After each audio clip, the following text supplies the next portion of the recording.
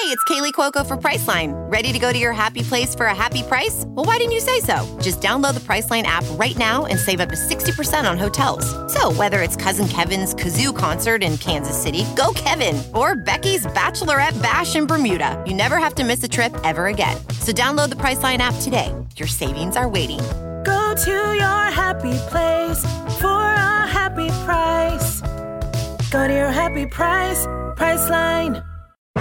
Today's episode of the All Angels podcast is brought to you by SportsDrink, your digital water cooler. SportsDrink is a newly created internet community that tries to find the intersection of sports and not sports. They are here to help us grow and hate your favorite team. A rising tide floats all boats, so go check them out online and on social. Go to sportsdrink.org or open Instagram and type in @SPRTSDRNK. Spelled like sports drink without the vowels.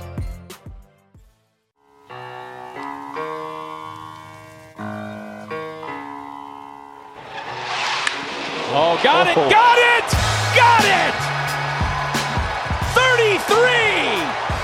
Center field, Marsh leaps, and he got it!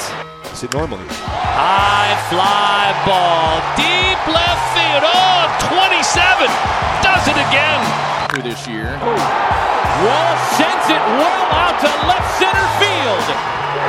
And it's gone! He went to Jared! Way diving catch, Joe Adele. This is Brendan Marsh for Los Angeles Angels Baseball, and you listen to All Angels Podcast. First career digger for Brandon Marsh. Got it. And welcome to another edition of the All Angels podcast. Season is right around the corner, and I'm talking less than a week by the time you're hearing this. So, of course, it is a great time to bring on past guests, fun guests, and guys that I really enjoy talking to all the time about Angels baseball, and honestly, just baseball in general. That is the Super Halo Bros, Mike and John. Mike, how are you doing? I'm doing good, man. Thanks for having us back. And John, how are you? I'm in good company tonight. There you go. And then, of course, we couldn't have this round table, if you will, without Andrew from Angels Top Plays on Instagram. How are you doing, Andrew? What is going on, my friends? I am good. Excited to be on and excited for the season to start here in a few days. Yeah, it's the excitement, I think, is at an all-time high. I think it is like every spring training, though, just because like you're always like, yeah, this is the year. But from what we've seen with the Angels through spring training, granted, it's spring training, but I do think excitement is like at an all-time high for the first time this high in a while, like that I can remember. Come on, you can say this is the year, right? You can say that I don't want to now. jinx it, but this is the year. I'll jinx it. This is the year. All those past spring trainings, we were foolish. This is the one. This year's is different. it. So what we're doing on this podcast is going to be really cool. So you're listening to this podcast. So on Wednesday, you're going to want to go to Super Halo Bros podcast and get the second half of our conversation. In this first podcast, we're going to break down the positions and how it rates with the other positions in the AL West. And then we're going to go over to Super Halo Bros and we're going to give our predictions. We're talking under overs. We're talking about who wins the division, who are the wild cards. So if you haven't followed the Super Halo Bros on their social media or even on their podcast, make sure you do that right now because you're definitely not going to want to miss the second half of our conversation coming out Wednesday. So make sure you do that now. You can do both. You can listen to it, get on your phone, and follow. So make sure you guys do that. And just in case they don't know what your social media handles are, John, go ahead and give them to them. Yeah, on Instagram and Twitter, you can find us at Super Halo Bros. Nice and easy there for you. And yeah, we're pretty active on both platforms, so we'd love it if you guys joined us over there. And if you need links to the podcast, those are there for you as well. And then, Andrew, go ahead and tell them how they can get your content at Angels Top Plays. Yeah, at Angels Top Plays on Instagram, and then at Plays Angels on Twitter. Instagram is kind of all the highlights and news, and then Twitter, I always tell people, is my off-the-cuff, candid thoughts, and just kind of raw, what first comes to mind when I'm feeling emotional. So that's going to be a great follow once the season starts, and you get like the in-game kind of like, what was he thinking, or wow, he played that great, or just whatever. That's the place to be while you're in the game. So let's start off with the first position. I'm going to start off with outfield, because there was some news that came out this last weekend.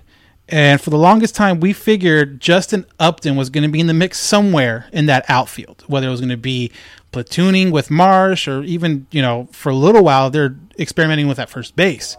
But he got DFA'd on Saturday. So I'm going to start off with you, Mike. When you saw the news that he got DFA'd, what was your first initial thought? What a great freaking move. That was my first initial thought. I was so glad that they DFA'd him, and I was ready for them to believe in those young guys. And so I thought it was a great move. And John can affirm, I texted him and said, I love this move. So I was glad that it happened. I think he's a great guy, but I think this is the best move for our team. Mike's cutthroat, man. It doesn't matter who it is. He shared his true feelings with me there. What about you, Mike? What was your first initial thought when you heard the news about the DFA? Yeah, I mean, if it was a toss-up between like a Taylor Ward, and I know that there was talk that Marsh was on the fringes of minor league and making the team, and in my mind, there's no doubt that Marsh makes this team. And so the fact that they made room essentially to have both of those guys, Ward and Marsh. I'm like, yeah, like if you're going to get value out of somebody, make sure it's the young guy who's going to contribute to your club for the next few years, not the guy who's in the last year of his contract and is rather streaky at times. Look, I know we love Justin Upton's hot bat, and I know that he had that over spring training and it got people hopeful. But at the same time, we all know it here that he'll eventually hit that cold streak, and we didn't want him to take that into the season, right? And so I think if you're going to roll the dice, you got to do it with the youngsters, and I'm so glad we finally have our outfield of Trout, Marsh, and Adele. What about you, Andrew? How did you feel about the news that the Upton DFA'd? Yeah, certainly shocking, but what this does for me, and I think a lot of fans are realizing this, is for the first time in a while, it feels like the Angels have a very clear direction how the organization is trying to run. Very young player focus at this point. Last year they did kind of a summer thing, dropping Albert Pujols, letting Walsh take the lead there, and then this year dropping Justin Upton so that they can let Marsh, Adele, and Ward really take over that outfield. It feels like the Angels are ready to let these young guys start to create the identity of the team, and that's the direction they're really committing to. There's no more ball and chain dragging us down and holding us back. It's a lot of push forward with what we have now, and I'm super excited to see it. And Walsh hit a home run last night. Marsh has hit a home run tonight against the Dodgers, and so far it's looking pretty nice. Yeah, I'm definitely happy, or I kind of truthfully I expected it to happen. I didn't think it was going to happen as soon as it did at the beginning of or at the end of spring training. I honestly thought, and I've said it on past podcasts, I thought they were going to give him like a month, 2 months, kind of like what they did with Albert. Here, we'll give you some at bats and just see if you still have at least a little spark in you. But they didn't, and kind of like what John said about Mike, it was very cutthroat. It was very like, you're on your way to Anaheim. Oh, you're in Anaheim. Oh, by the way, we DFA'd you, and I'm sure. I think he has a house back in Arizona, so drive back to Arizona. It was kind of like a, I'm a college football fan, but it's like that one time where they SC fired Lane Kiffin on the tarmac of the airport. It's like, thanks for the ride, yes, or we're gonna go back. You just stay here, and you guys can figure it out after that. So, but yeah, that was also a great freaking move. I would say that too. Well, and we got so much criticism over the way the Angels handled releasing Pujols a month in, and the same people who complained about that are now complaining, you didn't give him a shot. Release him now, and you didn't give him a shot. Yep. Exactly, and I'm like, well, do you want it now or do you want it a month in? Because that's what spring training is for, to be able to identify, hey, is this guy going to contribute to our team in a positive way? And they gave him all of spring training to show what he could do. And again, he had a hot bat, but the other guys, the youngsters, they also had a great spring. And I think that is where the decision came down, too. And Andrew makes a good point where he talks about how this feels like the organization has a vision and a direction and what they're going to be doing and what their expectation is. And they're not just going to wait and see. They're actually going to take steps to say, hey, this is what we want for our team. This is who we want for our team. And so that's why I really liked this move. Yeah, you get tied to players, and as Mike Trout said, it's a bummer. But when it comes to who we are and who we're becoming, I love it because it feels like Perry is in control of what we're doing, and he's making the decisions that are necessary. Yeah, definitely. It's definitely a youth movement, and I think this is the first kind of youth movement that I can remember, because it's like, it always seems like they try to get like the older player, established player to put around Trout. That never worked out. But now it's like we got Walsh, who's fairly young. We got, obviously Adele and Marsh, and Fletcher's young. Obviously Rendon's not super old, but he's up there. But it seems like there's a good mix of youth and veterans there, where before it was like, oh, veteran, over the hill veteran, and then like a young guy. So now it seems like there's a good mix. So now that kind of obviously it leaves it clarifies the outfield position for the Angels. You talked about it with Joe Adele, Brandon Marsh, Mike Trout, and it looks like Taylor Ward is going to be that fourth outfielder for the Angels going into the season. So, Andrew, when I say those 4 names, what are your kind of initial thoughts of the outfield position for the Angels? Yeah, I think overall defense should look better than it has in the last few years. Justin Upton, he really needed a guy that wasn't on our team for his defense. He put both Brandon Marsh and I think Joe Adele can be the 2 guys who really hammer down those corners. And Taylor Ward's going to be the one that kind of more so platoons, maybe more so with Walsh. I think Adele's become more of a staple of that lineup. But I'm really comfortable with the defense, how much defense is going to actually improve in the outfield, and possibly take a little pressure off of Trout trying to patrol that whole center field. So, John, how do you feel about the outfield?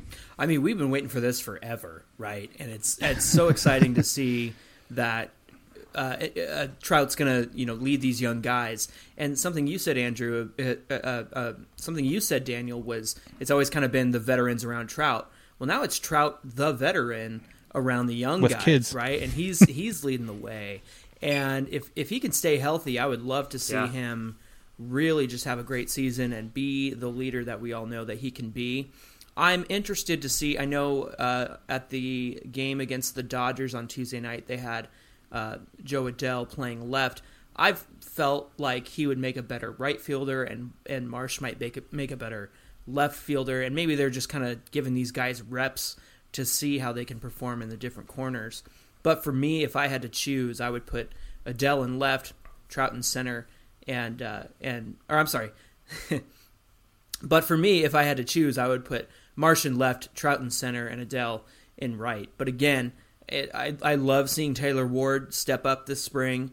I think that perhaps he's finally turned a corner. We saw a little bit of that at the beginning of last year when he kind of had to step in and contribute to the team due to injury. And so I just think that it's all systems go with this young outfield. I love it. And how do you feel about that, Mike? This group of guys remind me of the 2002 team with Salmon, Erstad, and Garrett Anderson in the outfield. And we were confident in each of those players.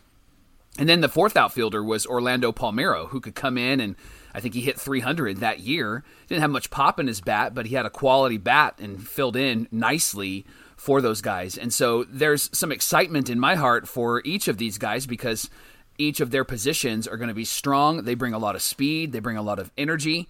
And to John's point, I love that Trout gets to be the leader. He gets to be the king out there. He gets to be the one that's developing them and showing them the ropes, right? And there was a tweet the other day from an Angel fan that talked about how when Trout first came up, it was, Torrey Hunter out there and he was the young guy and Torrey was showing him the ropes, and now the role has completely reversed. And I love that it's Trout giving them an example of what it's like to be a Major League ball player because he's humble and he loves to play. And so there's an excitement in my heart because it reminds me of some of our really great teams. And so I look forward to seeing what they can do together.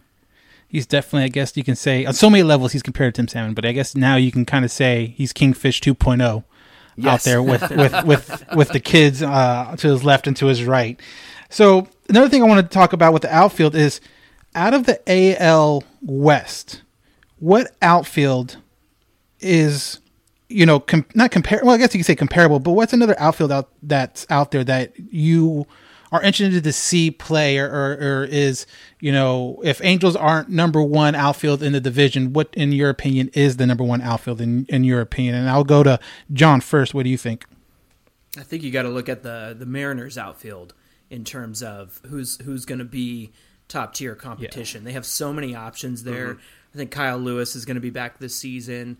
I'm not even sure if Jared Kelenich's going to factor into the team at the beginning of the season because they have so many more options there. But I think you've got they made those trades with the Reds and bringing in Jesse Winker and everything.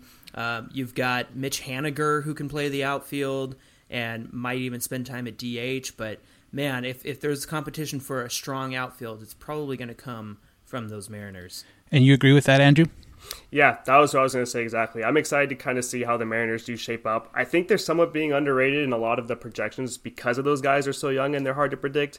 But there's a ton of talent on that team, and that outfield is filled with talent, and they'll be a fun one to watch. Same for you, Mike? No, I'm actually going to go with the Astros because I think the Astros offensively, I don't know about defensively, but offensively, two of the names that stand out to me are Brantley and Tucker. And Tucker just seems to be the guy that kills us, right? Like we know that if he gets a runner on, he's going to get a hit. He's going to hit a double.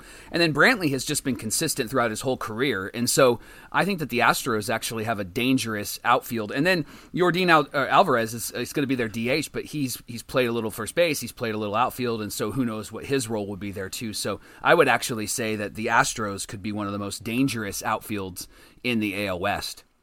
I forgot to mention, too, that the Mariners on Tuesday announced Julio Rodriguez is going to be making their team as well. And he's the number 3 prospect, I think, in MLB or is it the American League? But he's number 3 somewhere, and he might be the number 3 in the outfield for the He's Mariners. up there. So I missed out on him on fantasy by 3 minutes. So somebody else drafted him like 3 minutes before I did.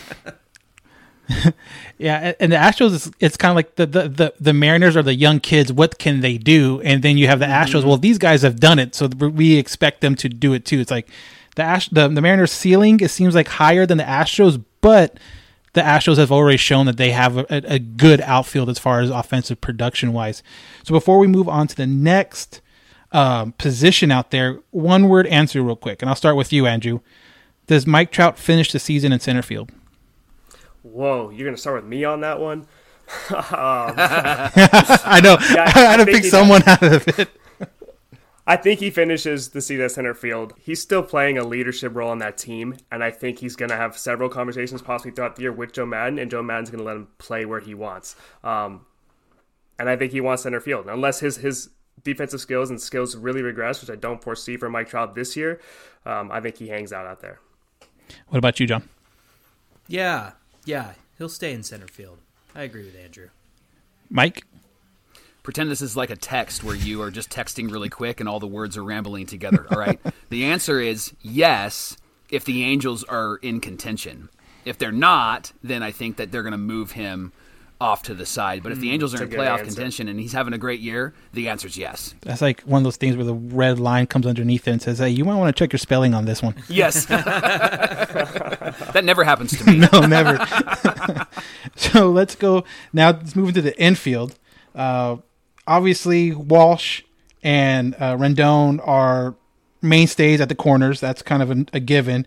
Fletcher coming into the spring training he was going to be part of that infield, but we didn't know exactly where. Second base, shortstop. He was going to, was he going to play both? Was he going to play one? Well, at least to start the season, he is going to be the Angels shortstop, and it looks like Matt Duffy is going to get the first opportunity to play second base alongside of him. But you also have what sounds like Jack Mayfield is going to make the team out of camp, and you're also going to have Tyler Wade also make it out of camp. Now, there's a question about, as we record this, if Stefanik is going to make it. He's not on the 40-man roster, so you're going to have to make a move with that, or Rojas. It's kind of down between those two guys. So I'm not sure about those two guys as we record, but I'm sure as the off day comes on Wednesday, we'll get a little more clarification on that. But first, I want to start with John. Fletcher playing shortstop, Duffy playing second base. Did you like that, or was there another different combination you wanted to see? I was expecting Tyler Wade to get more reps at short and Fletcher staying at second. But look, I think that we've yet to see what Fletcher can do at shortstop. He's an amazing second baseman, and I think more than that, he's just an amazing infielder. He can play. We've seen him play third in the past. We've seen him play a little bit of short in the past. I think in the shortened season and the 60-game season, he played he had some reps there. So I just think that he's that guy who can do anything, honestly. And I know that it's not ideal because he's a great second baseman, so you'd want to keep him there. And I know it's not ideal that we didn't get a lock for shortstop. However, I think that he's going to pull it off really well. I'm excited for Matt Duffy at second. I think that he's going to be a sneaky good bat, but I also think that he's going to be a very good, capable second baseman. And so to see those two side by side is really great. I've liked what I've seen out of the combo of Tyler Wade and Fletcher up the middle in spring training. And I got a soft spot for Jack Mayfield. I think that guy really stepped up last year, especially the way his season started. And even though we were not in contention, the guy, put up 10 home runs after the All-Star break and was just a gamer, and he just really cared about how he produced on the field. And also, I mean, he's no Anthony Rendon, but he was pretty capable over at third base. And I think that he's kind of one of the only guys who could probably handle the shortstop role effectively if something happened to Fletcher. So I like who they have up the middle. You mentioned Jose Rojas, and Mike got a grin on his face because for some reason, you guys, I just can't. I don't know if it was the hype coming out of spring training last year. It was like, hey, this guy's going to be pretty good. And then, Madden put him in right field, and he had a noodle arm out there. And I know he's got a good bat every now and then, but there's always one guy on the team that you're just like, oh, this guy again. He's got go away heat, like they say in wrestling. Like, they're not booing because you're a good bad guy. They're booing because they want you to go away. And for me, Jose Rojas has go away heat, but that's a personal vendetta. I can't speak professionally as a podcaster about him objectively. So. Yeah, it kind of feels like that experiment about putting him out in left field or whatever is kind of gone now. Yeah, so I hope so. I guess there's that. I guess in a pinch, if guy went down with injury or something like that, I guess you could. But as far as him starting out in the outfield, it seems like that is a thing of the past. I think exactly like you said, probably a good thing. Yeah, I hope so. So, Mike, what was your thought of this combination? Again, Fletcher at shortstop and Duffy at second. I love having Duffy at second, and I believe he'll be the starter for a couple of reasons. I was leaning more towards because of the contract they signed him to, but then when they DFA'd Upton and they owe him $28 million, I was like, well, maybe they're not too concerned about the resource side of it. But I think that he has proven to actually be an offensive threat, and he's not going to need to be an offensive threat because they have a great lineup, but I think that he's going to add to that lineup. The other day in spring training when he hit the home run, like it was a surprise, and you can see that there's a little pop in his bat. I think more pop than Tyler Wade has proven. I think Wade will be a great backup for him, and Wade can be a pinch runner. Think Sean Figgins circa 2002, right, where he could come into a game late in the game and pinch run. And so I think that that's going to be the role that he'll play, and you'll probably see him maybe twice a week. But I like Duffy, and I've been a fan of Duffy for a long time, so it'll be good to have him at second base. He seems to be pretty solid defensively as well. And Andrew, what about you? What was your ideal combination coming into spring break or spring training, and how do you feel about what actually is going to happen? Yeah, I was totally comfortable moving Fletcher to shortstop. I think he's like a naturally gifted defender. He'll take over that spot just fine. And we want our strongest defender there. And he's honestly, next to Rendon, the strongest defender in the field. I woke up earlier this week and I had a feeling. I've been doing this thing on Twitter where I tweet out just my morning thoughts related to Angels baseball. And so I woke up this week and I was like, you know what? Wade and Duffy platoon, it's going to work. It's going to work. I tweeted that out. People agreed. So that's how I feel about that. I think it's going to work. I agree with Duffy really taking the lead there in that position. But I think without a doubt, Tyler Wade is going to be a pretty important part of this team, especially when it comes to running on the base paths. So you've already seen in spring training, they're being pretty aggressive when it comes to running on the base paths. And then, like you said, corners are on lock. I am curious to see if there is somewhat of a platoon situation with Jared Walsh against left-handed batters. They're clearly trying that out with Justin Upton earlier in the offseason, earlier in spring training. So I think that could actually be a position that might be in flux if Walsh doesn't tend to figure it out against those left-handed pitchers. Yeah, it's kind of as Tuesday game kind of came up, Urias was on the mound for the Dodgers, and not Tuesday's game, sorry, Monday's game. I don't even know what day we're recording. That's how bad it is.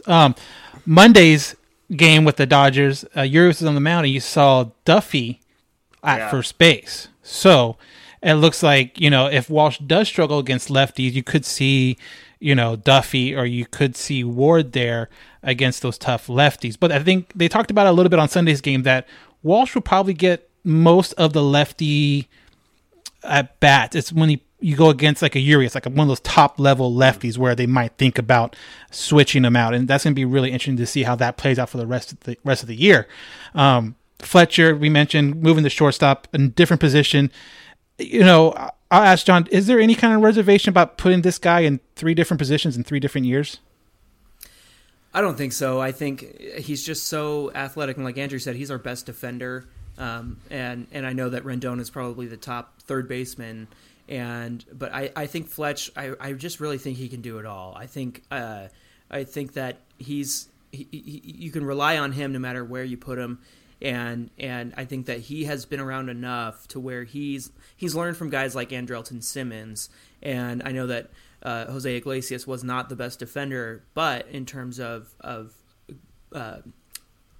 relationship and leadership, I'm sure that Fletch gleaned a lot from him too.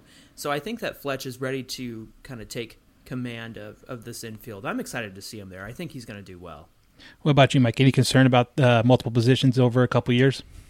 No, I think he's really shown to be kind of a tool belt for our team, and to be on the third base side of the infield with Rendon there, I think that there's almost a safety net where if I can't get to this, Rendon's going to get to this, and they both have great coverage of the field, and Rendon's got a rocket for an arm, so I think that there might be a sense of like, I don't have to get everything. I don't have to be Andrelton Simmons. I don't have to be Derek Jeter. I can be me because I've got this really strong third baseman next to me that is going to pick me up if I can't get to it.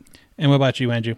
Yeah, I agree with what's been said. I'm really, like we said, David Fletcher is a talented defender. He's a guy that, like you could tell, learns things quickly.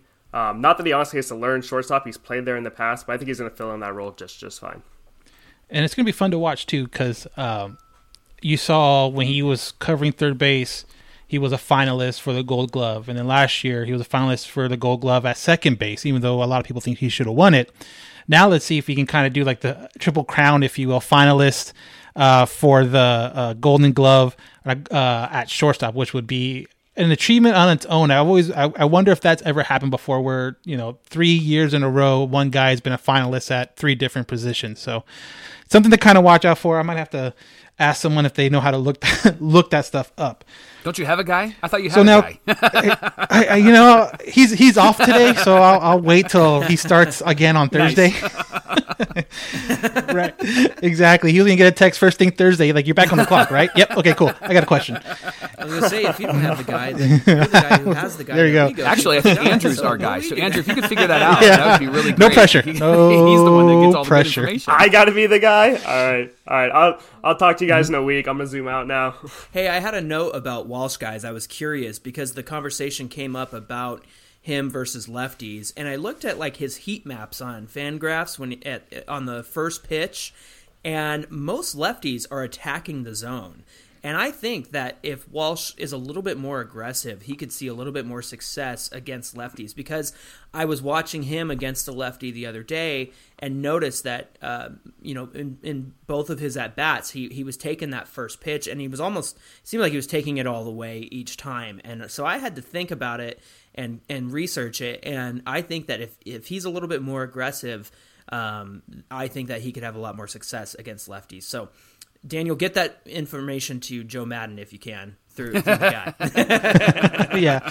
Let me. He's in a group chat, of course. There we go. Yeah, I think you're right, because when you're facing a tough lefty and you struggle against lefties, last thing you want to do is be down, 1-2 or 0-2, and now you're kind of at the mercy. But if you jump on it quick, that's always a good sign. So obviously there are some big names this year out in Texas in the infield. Texas Rangers, be specific. Obviously, the signing of Semien and Seager for the Texas Rangers has brought a lot of attention to the Texas Rangers this year, probably more so than years past. But you can't also forget about Bregman and Altuve out in Houston. The one good thing is, though, we don't have to worry about the Mats out in Oakland anymore. Those guys are gone. So that's a good thing. I'm really interested to see how the Texas guys work, the Semien and Seager, how that's going to work. Those guys have been really good for the last handful of years, going back to when Semien was, I think, runner-up for the MVP voting when he was in Oakland. So that's going to be something to watch out for. So, Andrew, what are some of the infields you're looking out for in the AL West? Yeah, I think the AOS in general has a lot of big names in the infield. You mentioned two. Houston still has their kind of big two with Bregman and Altuve, even Uriel out there. Seattle with Frazier, France. Oakland held on to Tony Kemp. I think the only person they held on to right now next to Montas. But it was hard for me to really determine where do the Angels fit in this AOS infield. So I kind of went and I decided to use projections. I hate projections in baseball. Quick disclaimer, because it's such a hard game to predict, I think, and projections are often just end up so wrong, but it was the only thing I could fall on right now. So I went ahead and I ranked infields across the AL West according to the projections on their steamer projections, and I want you guys to guess, where do you think the Angels fall? Mike, you go first. Projections and where the Angels fall. I am going to say that they're going to fall probably maybe second or third. John, what do you think? I'm going to say third. Yeah, I'm thinking they're going to be somewhere in the middle, so I'm going to say third. It's almost like you guys know exactly what you're talking about. Because it Sometimes. is third. Sometimes. It is third. The number one infield is currently by projection. Again, by projection. The Rangers, who of course have $500 million infield. Astros come up next with a 14.7 total WAR projected. Angels are third at 12. The Mariners are at 10.8, and then the A's, sad A's, are at 8.7. And I think obviously the names help with Seager and Semien. Obviously that's going to rate well on a lot of projections. And there's still, truthfully, with the Angels infield, there's still couple questions. Can Rendon have a fully healthy season? Can Walsh hit lefties at a consistent basis? Can Fletcher have a bounce back season offensively from 2020 where, he was hitting the ball, getting on base all the time, to where last year it seemed like he wasn't his normal self at that position. So I can understand why they kind of put him there, because the Angels do kind of have some questions here and there on the infield as far as, if this happens or can this guy bounce back kind of deal. So, John, when you hear those numbers, what do you think? It makes sense to me. I mean, I think that with Texas signing Semien and Seager, I mean, obviously those are huge offensive moves, right? But these guys are more than capable. I know that Seager has dealt with some injuries, and Semien, he's not a young gun anymore, but he's also not old either. I think that they're getting him at the right time. I guess similar to Rendon in that sense, right? Where they played their positions very well throughout their career. And Semien's going to be back at second base, which I think is kind of a natural fit for him with Seager at short.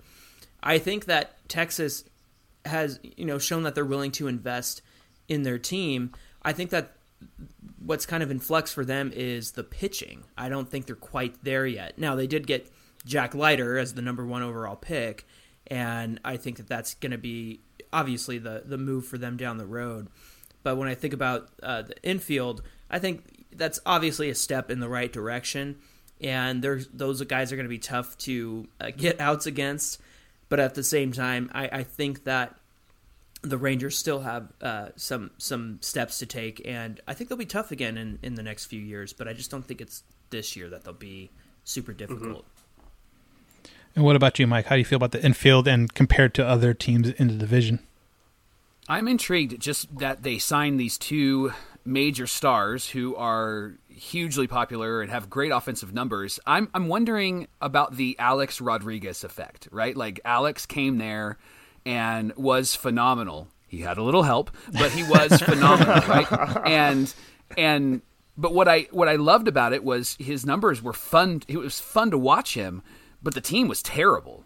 And so I'm interested to see how this team will shape up outside of these two guys. And they have Nate Lowe or Nathaniel Lowe or whatever he's going by whatever now. His mom calls him. And yeah, whenever he's in trouble, right? And so, I mean, he's a first baseman, so he's pretty strong as well. So it'll be interesting to see what they do. I could see like really, really positive offensive numbers, but the team finishing with 65 to 70 wins, and obviously that's not a successful year. So I'm intrigued to see what would happen as you gave these big contracts out, and if it's actually going to be beneficial for your team, because history would say, trends would say, and we've experienced that it's actually not going to be too beneficial to your team.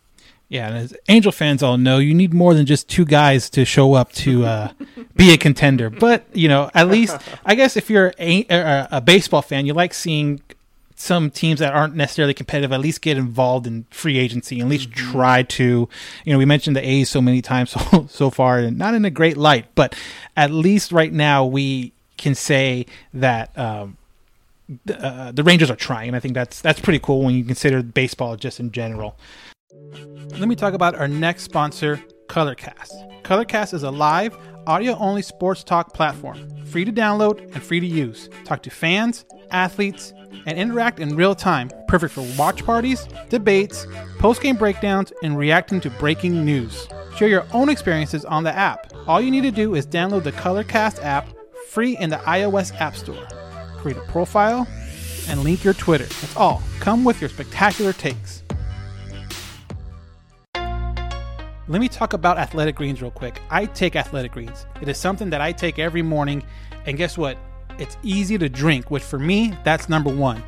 It's not like all your other vitamin powders that have that real earthy taste to it. This is very easy to drink, which makes it easy for me to take every day. All it takes is a single scoop in water every day, cold water. That's it. No need for a million different pills and supplements to look out for your health. To make it easy, Athletic Greens is going to give you a full year supply for free with your first purchase.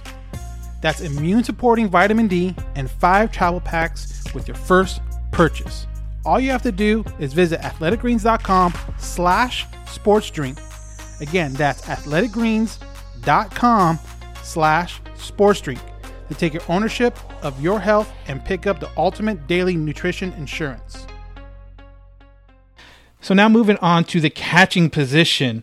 Max Stassi, obviously slam dunk with the new extension and everything that happened in spring training, going to be the starter for the Angels. And Kurt Suzuki back as the primary backup right now. Obviously Max, I think, can have the capability of having an all-star type year, especially if you take into account his pitch calling, his pitch framing, the defensive part of his game. That can definitely help him out. Offensively, I'm not expecting huge numbers, but if he stays healthy, I wouldn't put it past him to hit, obviously somewhere in the teens as far as home runs, 15, 16, 17, somewhere around there. I think that would be a great help. And since he's at the bottom of the lineup, in the 80s as far as, RBIs would be a great year for him.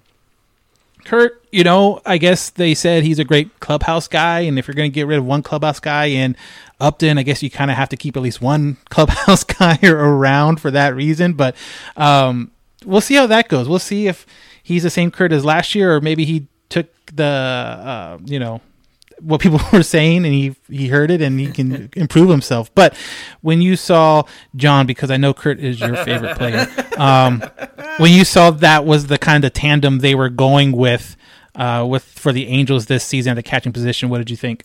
Look, I was banking on the fact that Matt Thaiss was going to be a backup. I thought so too. And I think that he probably needs another year in AAA, and that's probably the direction they will go. Unless something happens with Kurt through the season, I think that Thaiss will stay down there. But with Kurt, I mentioned this on our podcast last week. I saw him taking some pitch framing exercises, and there was video of that. And I thought, hey, you know what? Maybe he understands that there's a hole in his defensive game. And if he's taking those exercises, I mean, that's just so crucial, right? Because we saw him just have terrible framing last season, and it cost our pitchers a lot of pitches. It cost them balls versus strikes and yada, yada, yada. And so the fact that he's out there, and there's video proof of it, that he's out there working and grinding and trying to get his frame game down, trademark frame game. Put it on a shirt. I think that, to me, that just shows that he's a professional and he understands, hey, last year I didn't have a lot of success on the defensive side. And then for some reason, Kurt just has like a sneaky pop to his bat. Like, yes. I mean, a lot of his hits are fly balls and fly outs, but every now and then it's just like, oh, he just tucked that one into the corner. So sometimes he just he'll surprise you offensively. But again, I think the crucial matter here is his defense, and I was excited to see him get those reps in and work on that frame game. Trademark pending. Mike, how do you feel about the two catchers that the Angels are taking into the season? Well, I love Max Stassi, and I'm glad that he is going to be with us for a while. I think the move with Suzuki was at first frustrating, but what's the thing that is consistent with like old guys? And that is consistency, right? Like they have this regular routine. They get up and have their cup of coffee, and they get the newspaper because they're old and they don't use Google or their phone, right? And so I think with Kurt, him being with us for a second year and already having some innings behind the plate, catching Sandoval and Suarez and some of those guys, I'm going to think positive here and say that I think he's going to have a really good year for Kurt Suzuki. Maybe not a good year for a backup catcher that we would hope for, but I think he's going to have a good year for Kurt Suzuki. But I also think that it says something about Matt Thaiss that he is not going to be the backup. And I feel like Matt Thaiss is really, his time frame, his window of opportunity is closing. And so I'm wondering, and I'll even say it out loud, I think that we'll see Thaiss on the team, but eventually he'll be one of those guys that gets designated for assignment and will bounce around a little bit, because if he can't be the backup catcher over Kurt Suzuki, I personally would kind of take that as a hit and go, what am I not doing that he can do? And if it's just a clubhouse thing, then I guess you wouldn't have to worry about it too much. But even that, you can step up your game and be an example and be a leader and do some of those things that are necessary in the clubhouse. But I think that this is a bad sign for someone like Thaiss, because you're signing this guy who wasn't fantastic for us last year. You're bringing him back, and you paid him more money to bring him back. And so, I would not be hopeful if I was Thaiss, but I'm hopeful for Suzuki because there is some familiarity now, and perhaps this becomes a year where he's comfortable and he knows the pitching staff better than he knew the pitching staff last year. I'm going to jump in because I need to argue with my brother here for a minute. Bring it on. They signed Matt Thaiss as a catcher, right? They got him, they drafted him as a catcher, and then they moved him to first base, and then they moved him to third base, and then they decided, we want you to catch again. So I disagree with the fact that something's wrong with him, and it's more of a operational thing of we got to get him acclimated to catching again, because we've moved this guy around so much. Like he deserves the time behind the dish to get good at that position again. So that's what I think. So maybe this is the year that they're going to give him some time to do that. I think that's give why him some time to work it out. I think that's why he didn't get the backup role this season. So I guess there's some wisdom under that long hair of yours.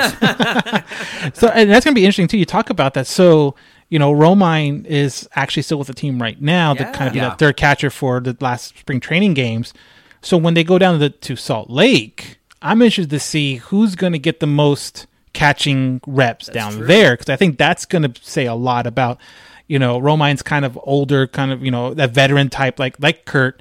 But are they going to give him the majority, or do they kind of figure, well, he knows what he's doing. He doesn't need as many, innings behind the plate. Maybe he's more of a DH down there, and you let Thaiss catch while in AAA. So that's going to be something to kind of see going forward in the AAA and the minors, and then who's going to be the next guy up if there is an injury to Kurt or Matt.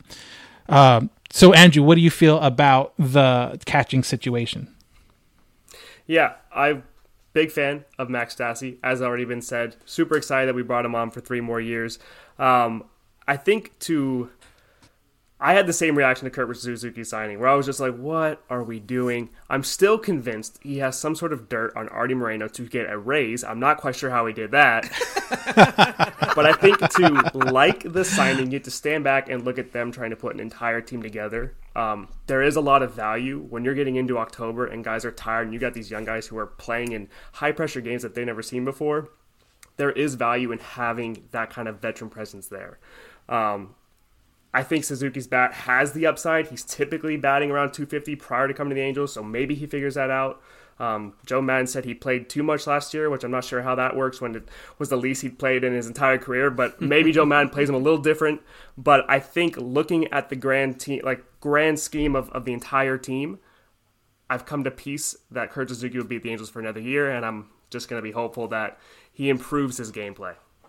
Yeah, and I think John or Mike said it as far as he's going to be more familiar with the pitching staff. You have a lot of the same names, like obviously Thor and Lorenzen are different, but you're going to have Ohtani, you're going to have Sandoval, you're going to have Suarez, you're going to have, even Canning or Detmers and Berea, and then maybe Canning down the road. But he's going to be more familiar with a lot of these guys and see if that helps him with the defensive part of the game as far as framing stuff, kind of understanding where it's going to be. If he calls for a breaking ball, he knows how much it's going to break because of last year. So that's going to be kind of something interesting to see.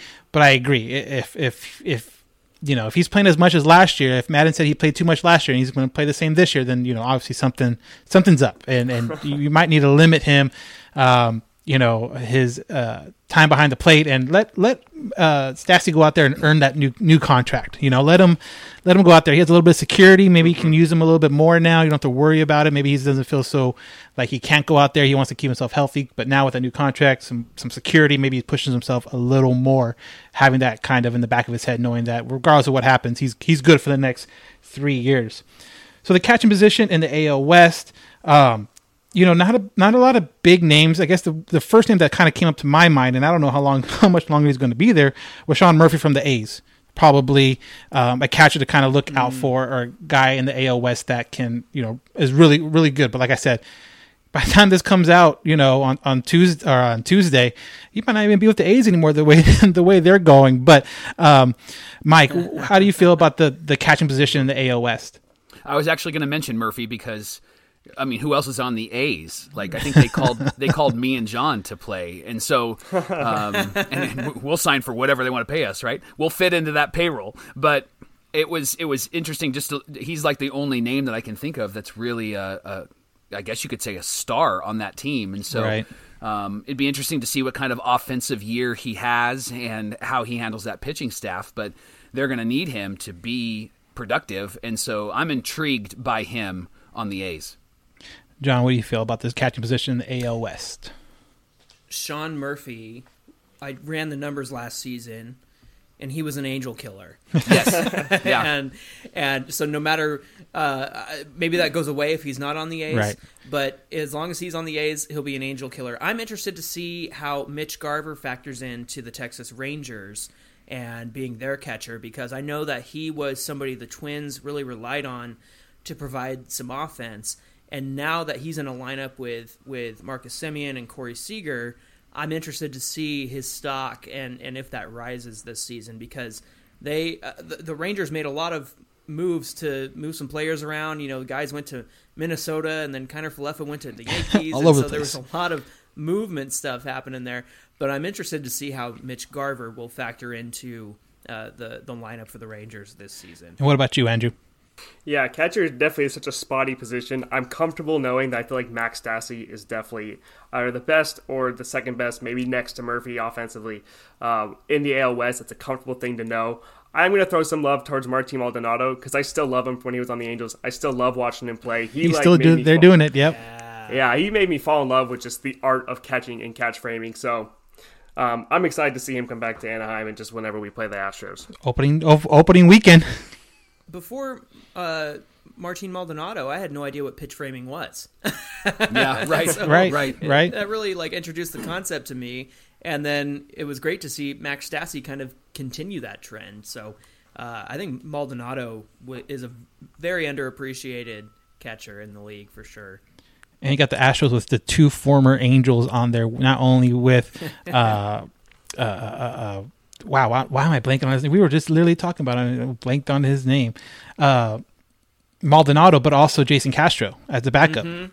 So right. Two former Angels coming back opening weekend. And hopefully they don't have a great year. Like you said, Maldonado's a great guy. He was a fan favorite when he was there. You just hope he goes in slumps, not only at the plate, but behind the plate when the Angels play him, because Andrew kind of mentioned earlier, the Angels seem to be a little more aggressive on the base path, and so if Maldonado's back there, you might think twice about trying to take that, steal that extra base. Right. I want to see Tyler Wade versus Maldonado. That's Wade all day. That's what I want to see. There you go. So that's the position players, if you will. Now moving to the the biggest question, it seems like every year for the Angels, is the pitchers, bullpen, starters, and all that stuff. So let's start out with the starting pitchers. We already know the rotation for at least the first go-around this season. We'll have Ohtani, obviously, opening day. So much hype with that, so much anticipation with that, coming back from his MVP season. But after that, you got Sandoval, Syndergaard, I believe it's Suarez, then Lorenzen, and then Detmers as that sixth guy. Andrew, how do you feel about this rotation, and what are some of your hopes with this rotation?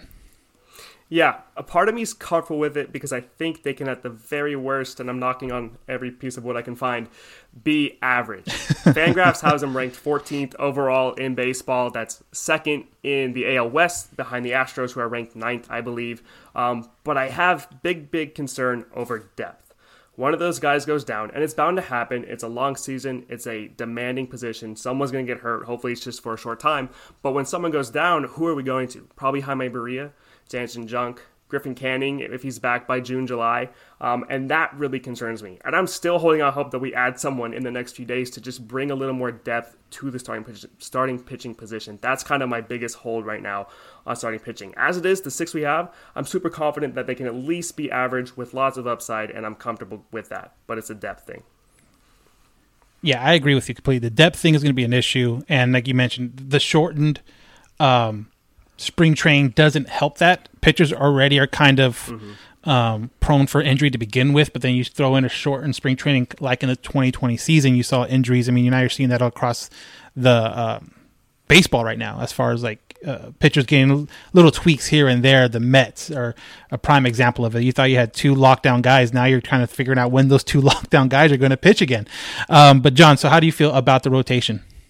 I am excited about this rotation, and I have been pleased out of what I've seen from Syndergaard in spring training. He had that 5 strong innings against the Dodgers lineup. It wasn't all of their superstars, but it was about 75% of their superstars, right? And just the way that he, worked his pitch mix and worked different sections of the strike zone, I feel like he's back. Honestly, I feel like he's back, and if health is a factor, then he's only going to benefit from a 6-man rotation. We saw it with Shohei last season, and I think Syndergaard is going to have the same benefit from that. I will say, though, I think that we will be in a position to be trading for somebody at the deadline, and it might be somebody who's a loner just to get us to where we need to go, but I think that that's where the Angels will be. They'll look at their rotation and say, all right, we need that one last piece. Who's available? Who's willing to trade with us, and who's going to get us to the playoffs? I think that's where we will be by July. No, I agree too. Like, I think obviously what they have here, I don't think this is the rotation that's going to finish the season. Lorenzen's kind of like one of that question mark where like, well, is he going to stay in the rotation? Is he not? Okay, then who's the next option? He's almost kind of there because who do you put in? Do you put in Barria instead of him? You're going to kind of give him the benefit of the doubt because he signed with them. But yeah, the rotation is going to be obviously a vital key for this team and how far they go. So Mike, how do you feel about this rotation? Couple thoughts. I think that you're right, John. I think that there is going to be a trade that they'll make, and that will happen maybe before the trading deadline, maybe even a month before, depending on how healthy these guys stay. I think the second thing is I think we're discounting Lorenzen. I think that we're nervous about it. We're not sure about it. But I can remember when Kelvin Escobar came over, and he was a reliever for a while, and then he kind of a swing man, and then he started, and there was this attitude about Kelvin, and then he ended up being a really strong starter for us, and I think Lorenzen's going to be that. I actually think that Lorenzen's going to be the guy when he gets out there. We're going to go, look at this guy, man. He's up to 170 innings. He's had 25 starts, and we're going to be really excited about who he is and what he's accomplished by the end of the year. In fact, he might be that bridge in between the rock stars at the top of the rotation and some of the young guys at the bottom of the rotation. In fact, as we come out of the All-Star break, as they reset the starting rotation, he actually might be maybe number 2 or number 3 instead of down towards the lower end of the starting rotation, because I think he's going to be, and I'm going to use a word that John used, sneaky good and really accomplish, I think, some really good things this year. But I do see this starting rotation as one that will need to make a move mid-season, because you will have, to Andrew's point, you will have these guys needing to maybe miss a start or take a couple of weeks off, especially these young guys who weren't stretched out in spring training like they would want to be. They do have last year under their belt, which is great, but I do think that they're still learning as they go, and you don't want to hurt Sandoval. You don't want to hurt Suarez. You want them to be strong and have a great career. And so I do think that there's going to be a move that's going to be made in a trade, or they sign somebody that was DFA'd. Yeah, and John kind of mentioned it as far as Syndergaard, and Madden came out and said, "Oh, there's no pitch limits or pitch count or anything, inning limits," but almost like John said, the 6-man rotation kind of does it for you automatically. He's naturally not going to have, even if he makes, and I think the Angels would love this, if he makes every single start his numbers called, he's still going to have less innings and less starts than a guy that's in a regular 5-man rotation. So in a way, he might not be purposely trying to limit himself, but naturally it's going to happen because of the 6-man rotation. And if he can stay healthy the whole year, putting him next to Ohtani, a fully healthy Syndergaard and a fully healthy Ohtani is going to be probably one of the best, two-headed monsters out in baseball for sure. So moving to the position where the Angels made the most, I would say, acquisitions and changes this year. $100 million. Yeah, exactly. And that is the bullpen. So as we know about it now, and again, going back real quick to starting pitching, I believe Andrew said it. The Houston Astros is probably the next best, or probably the best rotation, with Verlander coming back, and then you have Garcia, Urquidy, and some of those guys that really helped them to the World Series last year. John, how do you feel about how the Angels rotation stacks up against the Astros? Against the Astros, those guys just never seem to run out of talent. And even with losing like Greinke and losing Garrett Cole before that, they've had these guys kind of step up out of nowhere, and they just know how to raise up and put out terrific pitching. And so I'm interested to see this rotation with Verlander. It's funny because Verlander's coming back from Tommy John surgery after 2 years, but nobody really seems to question him, right? It seems like all of the disdain for us signing Syndergaard and relying on somebody who's 2 years off of Tommy John. I'm like, where's all of that attention for Verlander? So and Verlander's like 5 years older or 4 years older than Syndergaard. Yeah, and look, Verlander is, he's been a stud through his whole career. Mm-hmm. And I think that he's going to play a significant part of this rotation. But, they just have so much talent through the ranks all the time. So if one guy goes down, somebody else steps up. So I think the Astros are going to end up with a better rotation at the end of the day. But at the same time, I think that we're going to be competitive with them for sure. What about you, Mike?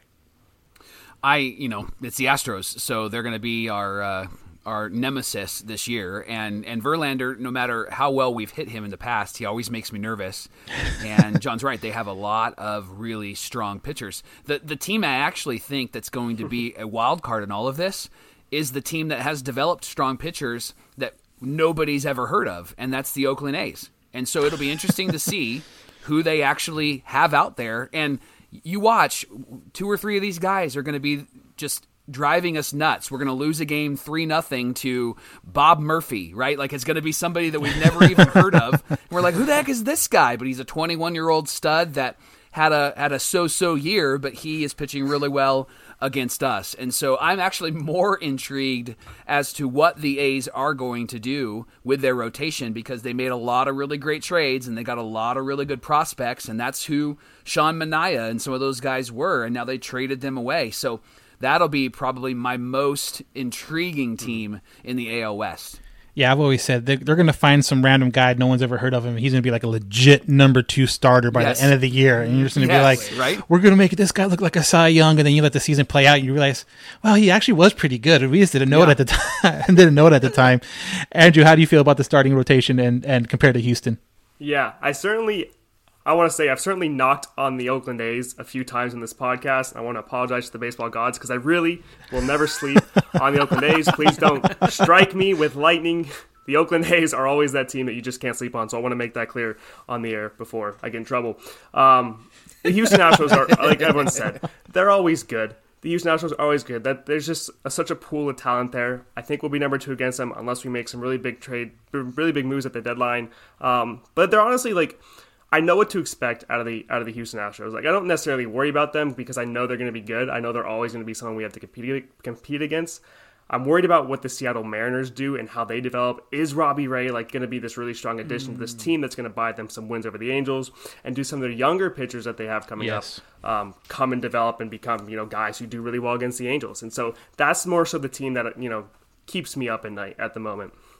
Yeah, you kind of talk about their young pitchers, and then obviously the Angels have their own young pitchers with Detmers, Suarez, Barria if he gets into there. But yeah, it's kind of going to feels like it's going to come down whose young pitchers can kind of develop quickest and perform the best between Seattle and the Angels for, fighting for the division, fighting for a wild card spot. But it seems like those are going to be like, okay, who develops better, the Seattle young guys or the Angel young guys? So that's another thing that's really interesting to see play out the rest of the year. So now let's move to the bullpen. The big budget bullpen the Angels brought this year into Anaheim on Thursday. So you got Jaime Barria, you got Archie Bradley. Obviously, you have Raisel Iglesias signed the extension. Good job by the Angels re-signing him. I know sometimes people were kind of worried about him getting away once he became officially a free agent. But you also bring in Aaron Loup. Mike Myers had a pretty good year last year. Ryan Tepera, again, another guy you brought in. Austin Warren had a really good year last year in his first taste of big league action. There's still some other couple guys out there that are working to get spots in the bullpen as we talk. Again, no final rosters have been announced as we record this, but obviously huge upgrade from last year's bullpen and the kind of issues they had almost all year long except for Iglesias. It seemed like once you got to Iglesias, it was great. It's just that bridge getting there was the huge issue. Now, Mike, you guys had an episode, Death to the Blowpen.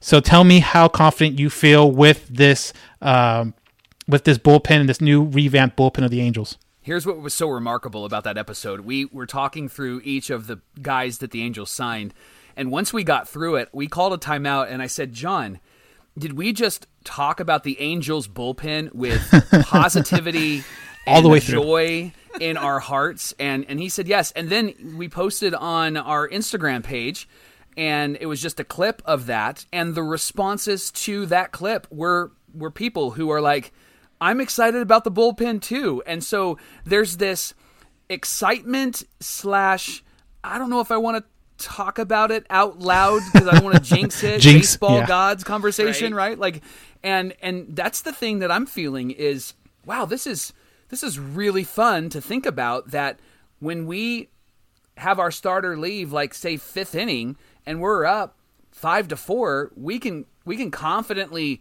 turn off the game, go and get some dinner, and come back and believe that it's still going to be 5-4, right? Because there's guys coming in that have done this before, and they've done this really well. We're not getting, and you mentioned it earlier, Daniel, we're not getting the guy who was really great 5 years ago, and we're hoping he's really great this year. We're getting guys who are really great and are going to be solid in their role.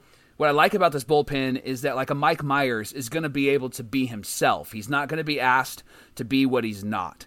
So as you can tell, I'm hyped. I'm stoked. And I'm excited that we have a bullpen that can stretch us. And this is what I think is going to be beneficial for our starting rotation as well.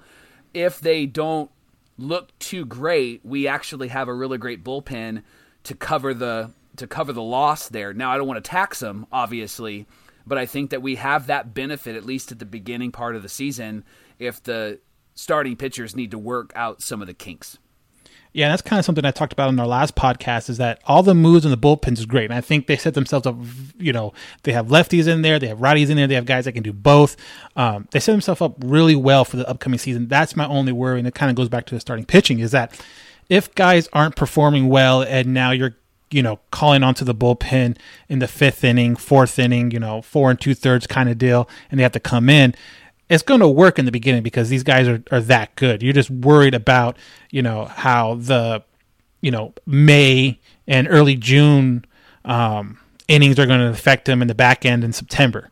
That's my biggest thing, because it can turn, the one thing that can turn a great bullpen into an average bullpen is just being overused. You can have all the names and everything that you want, but if come late August, September, if they've been used, they can turn average really quickly, and that's just because starting pitchers aren't able to go deep enough into games. So John, what do you feel about this bullpen for the Angels? I mean, I don't think there's anything that hasn't been said that needs to be said. It's so nice to have confidence in this bullpen. And you said something that struck me, Daniel, and it's the idea that you don't want to wear these guys out by the time you get to September and the playoffs and things like that. But one of the conversations around the Angels right now is who's going to be in that bullpen and who's going to be sent back down to the minors. And to me that says, oh, we have options. We have guys that can fill in as needed and be called up from AAA or AA and, serve as a one-inning guy or maybe even 2 innings. But I just think it's really interesting that we love our bullpen, we love who we have, and there's still a conversation of, oh, who's the last piece of that bullpen? Who's the one guy who gets that last spot? And I think that's a great position to be in. It's a good problem to have. So as we get to, again, those later days in the season and guys are kind of getting worn out and falling off, we have options, and that's exciting to have, because last season I think you did see a lot of wear and tear on the bullpen. And number one, I think this new bullpen is going to be super efficient, and number two, I think there won't be as much wear and tear because we have options from the minors this season that we're excited about. So, how do you feel about the bullpen, Andrew? Yeah, this is really big for Joe Maddon. I think he's a manager that has a quick hook. And last year we still saw it, even though the bullpen was so bad. And that's one of the things that was so frustrating, is because these bullpen players are coming in with dudes already on base and just not capable of handling that. So Joe Maddon really now should be able to run at least the pitching side of things the way he wants to. And I think that should pan out just hopefully with huge success for overall the game flow of the overall flow of the game plan. Yeah, I can't wait to see this bullpen late in games, in the 7th inning with, a 2-run lead, and just maybe not all the time because no bullpen's perfect, but the majority of the time kind of you can take a breath. Like Mike said, you can kind of take a breath and be like, I remember so much last year. I was like, oh, this is great. Oh, wow, they're going to the bullpen now. You're like, all right, let's buckle up. Let's see where let's see if this ride's going to be bumpy. Yeah, it's just like, and honestly, unless it was like some of those bigger names like Iglesias and even Myers at times, you if it wasn't them two, then you're kind of like, okay, no lead is safe. And it kind of sucked having that feeling because you just never knew what's going to happen. But now this year, I'm excited to see Bradley out there. I'm excited to see, obviously, Warren out there again for a full year. I'm excited to see Iglesias and showing everyone that, he's going to be one of the top, 3 closers in baseball and actually have the opportunities now to close more games because the Angels are going to be in more games and an opportunity to win more games than last year. So that's going to be a lot of fun to watch this year. And again, it just seems like we go through the positions, all the positions, there's so much to be positive about for the first time, and it seems like in a long time. Bullpen strength in the AL West, the first one that kind of sticks out to me because they had a great last year was Seattle. Seattle had a great bullpen last year, and kind of like what we were talking about with the A's in the starting rotation, like, oh, you feel like they're going to find guys. I feel like that's exactly what Seattle did last year. It's like, who are some of these guys that are coming out of their bullpen and, they come in tight situations and they get out of it, or they're just, no one can square up a ball at all on these guys. I just feel like that's kind of how they've been for last year. And that helped them obviously win 90 games last year. So John, who's the bullpen that you are interested in seeing in the AL West this year? Yeah, I think you make a really great point about the Mariners, and I think that's the team I got to go with. I mean, they've got so many options, and Paul Sewald is going to be at the end of that bullpen. I'm trying to think of Rodriguez, and I can't remember his first name, but he's another one that comes out of the bullpen, and they kind of have like a, not necessarily a closer by committee where they're doing, one out for all 3 outs in the ninth, but it's who's got the hot hand, right? Who matches up better with the Mariners? Exactly, and that's the kind of ball that Scott Servais likes to play, and I'll be interested to see how that plays out for them again. And I think that their bullpen is still going to be scary good, so it's important for us to get runs before they get to the bullpen and then hang on to that lead, which is something I think that we can do this season for sure. And what about you, Mike? How do you feel about the Angels bullpen compared to the other bullpens in the AL West? I'm really confident in our bullpen. The one bullpen that I'm really intrigued with is the Astros, because I think that that's going to be the team that we're going to be battling for the AL West. And if we can get past the Astros starting pitching and get to a weakened bullpen, that would be great, right? I get the Mariners bullpen is strong. They were strong last year, but it'll be interesting to see if they actually will be in contention this year, depending on if they can be as consistent as they were last year and as powerful as they were last year. I think the Astros bullpen is the one that intrigues me the most. I would love to see how they shape up, and how they follow up their starting rotation. And what about you, Andrew? How do you feel about the AL West and their bullpens? Mariners for me as well. I think their overall pitching scheme could very well mirror what the Angels are doing, where they're relying a lot on their bullpen. So I'm just kind of intrigued on how that'll end up looking for them versus how that looks for us. Yeah, exactly. That team's gonna be scary. There's a lot of what ifs with the Mariners, but if they hit on all cylinders, they're gonna be a very, very scary team. So obviously that leads into predictions, but to get to predictions, you're gonna have to go over to Super Halo Bros, subscribe to their podcast, follow their podcast anywhere where you get this podcast. Over there is where we're going to be talking about predictions, under overs, all that stuff on the second part of this Super All Angels Top Plays podcast that we put together for the preview of the 2022 season. So that's going to wrap it up for this edition of the preview.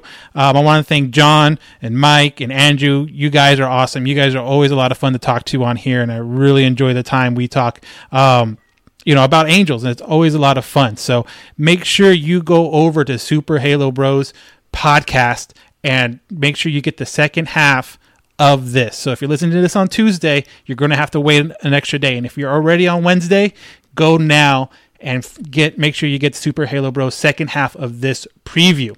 You can always reach us at Halo_Haven on Twitter and on Instagram, or email us at allangelspodcast@gmail.com.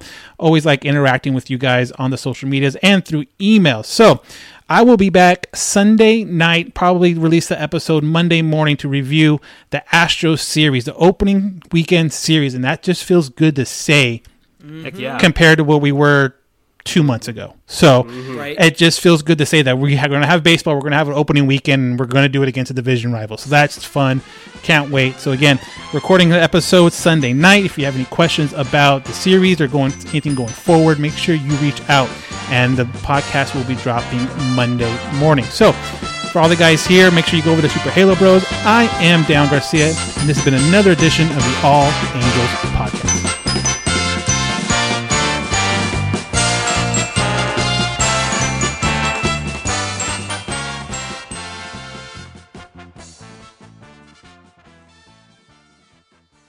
CarMax is putting peace of mind back in car shopping by putting you in the driver's seat to find a ride that's right for you. Because at CarMax, we believe you shouldn't just settle for a car. You should love your car. That's why every car we sell is CarMax certified quality, so you can be sure with upfront pricing that's the same for every customer. So don't settle. Find love at first drive and start shopping now at CarMax.com. CarMax, the way car buying should be. Hiring? With Indeed, your search is over. If you need to hire, you need Indeed. Indeed is your matching and hiring platform with over 350 million global monthly visitors, according to Indeed data, and a matching engine that helps you find quality candidates fast. Ditch the busy work. Use Indeed for scheduling, screening, and messaging so you can connect with candidates faster. Listeners of this show will get a $75 sponsored job credit to get your jobs more visibility at Indeed.com/match. Just go to Indeed.com/match right now and support our show by saying you heard about Indeed on this podcast. Indeed.com/match. Terms and conditions apply. Need to hire? You need Indeed. Ready to elevate your home? Picture this: central heating, a cozy fireplace, or your dream walk-in closet. Build a backyard oasis, go green with solar panels, or start a business. It's all possible with Figure's home equity line of credit. Unlock up to $400,000. Apply online in 5 minutes. Funding in as little as 5 days. Head to Figure.com and transform your home. Figure Lending LLC, DBA Figure, Equal Opportunity Lender, NMLS 1717824. Terms and conditions apply. Visit Figure.com for more information. For licensing information, go to www.nmlsconsumeraccess.org. I normally find bras to be so uncomfortable and constricting, but Skims has changed that. You know I love Skims underwear, so I finally tried their bras, and Skims has delivered again. Skims bras are worth the hype for the amazing shape and support they give, but what I wasn't expecting was how comfortable they are too. I've tried so many bras in the past, and the main issue that I have is that they weren't supportive enough, to the point where they felt slouchy. I love my Skims wireless form bra because it's so comfortable and supportive. The older I get, the more I care about actually being comfortable in what I wear every day. And with my wireless form bra, I no longer have to sacrifice my comfort for the support I need. Shop Skims bras at skims.com, now available in 62 sizes, 30A to 46H. Plus, get free shipping on all orders over $75. If you haven't yet, be sure to let them know we sent you. After you place your order, select podcast in the survey and select our show in the drop-down menu that follows. A new year is a new chance to focus on you. You're probably already picturing yourself struggling at the gym, but not all self-help has to mean suffering. Squeeze.com is making it easier than ever to elevate your wellness by delivering a juice cleanse right to your doorstep. It's the easiest juice cleanse you'll ever do that may aid in weight loss, eliminating bloating, clearing your skin, boosting your energy levels, improving sleep, and breaking bad eating habits. Meet all your health goals from the comfort of your home. Get free same-day local delivery or fast free delivery nationwide with code WONDERY today at squeezed.com.